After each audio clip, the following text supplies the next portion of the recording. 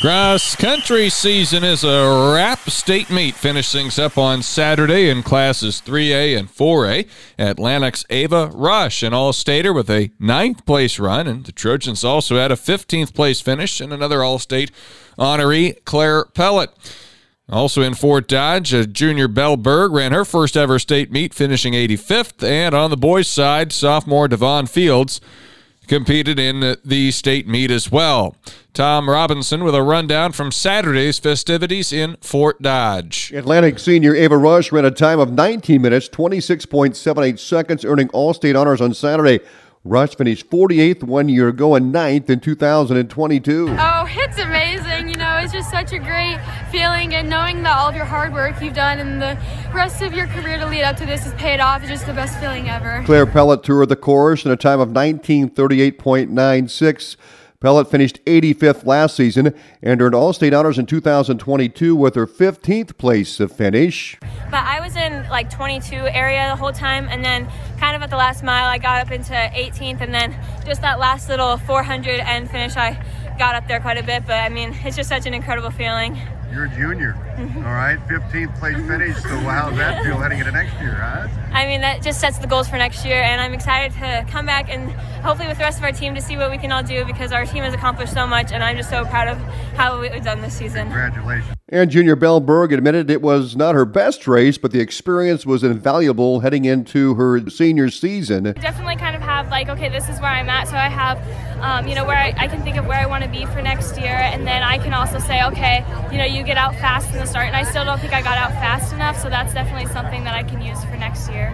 Peyton Noe of Ballard ran away from the field at the gun and won the individual title, becoming the first Iowa high school girl to break 17 minutes.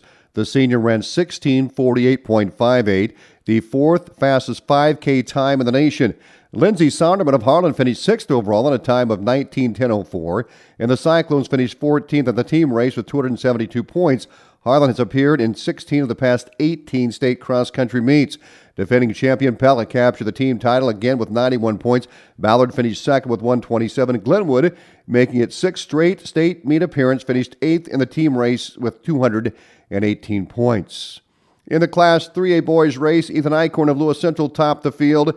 This is the race Eichhorn had been working for all year. He said if he stayed with the lead pack throughout the race, he would be fine. Eichhorn took the lead with less than 1 mile to go for the win. I kind of started pulling away a little bit last mile. I knew I had to keep fighting. And that last turn, I was all out. It worked out. Just tried to execute the sit and kick. I just tried to sit on them the whole time, and I kicked as hard as possible.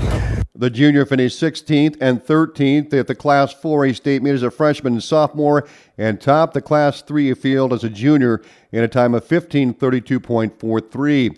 Bryant Keller of Glenwood finished in 10th, and Mason Bach of Winterset 11th. Pellet topped the 15-team field with 79 points. Winterset scored 141 and finished 5th.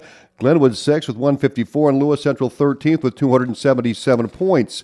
Besides Keller's top 10 finish, the other scoring runners for the Rams were Andrew Smith 18th, Liam Hayes 35th, Kevin Coots 42nd, and Preston Slayman 50th. Individual Keller 10th, Smith 23rd, Hayes 49th, Coots 56th, and Slayman 66th. Atlantic sophomore Devon Fields finished 103rd in 18:03.27.